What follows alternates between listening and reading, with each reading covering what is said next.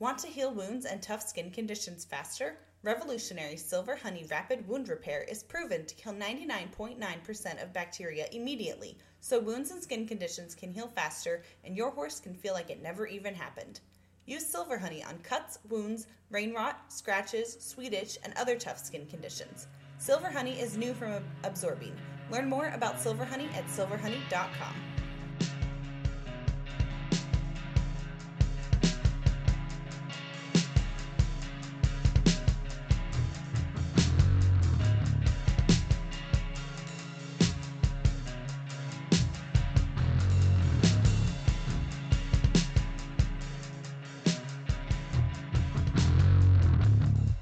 The question is the way a horse moves, is that it's not an actual criteria on the score sheet.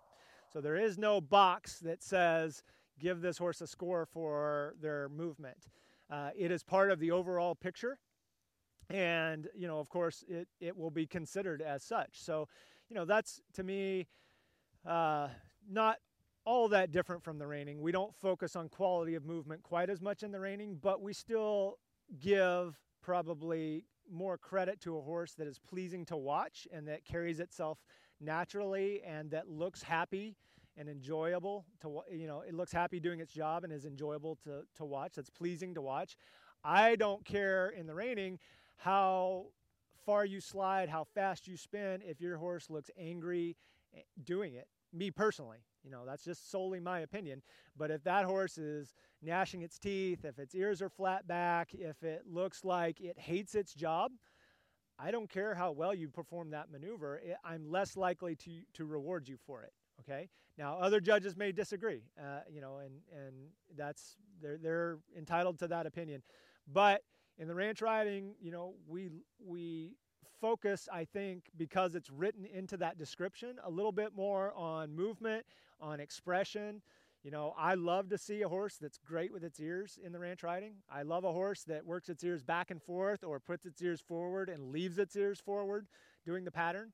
A horse that wants to look through the bridle, is something that a lot of ranch riding people talk about, and you're starting to hear that in the reining more too. I know for a fact that in the judges' school, they're using some horses as an example of things that they want to see rewarded better, which is a horse that looks through the bridle a little bit and is pleasing to watch and has good expression, on top of that high degree of difficulty that our reining horses can deliver.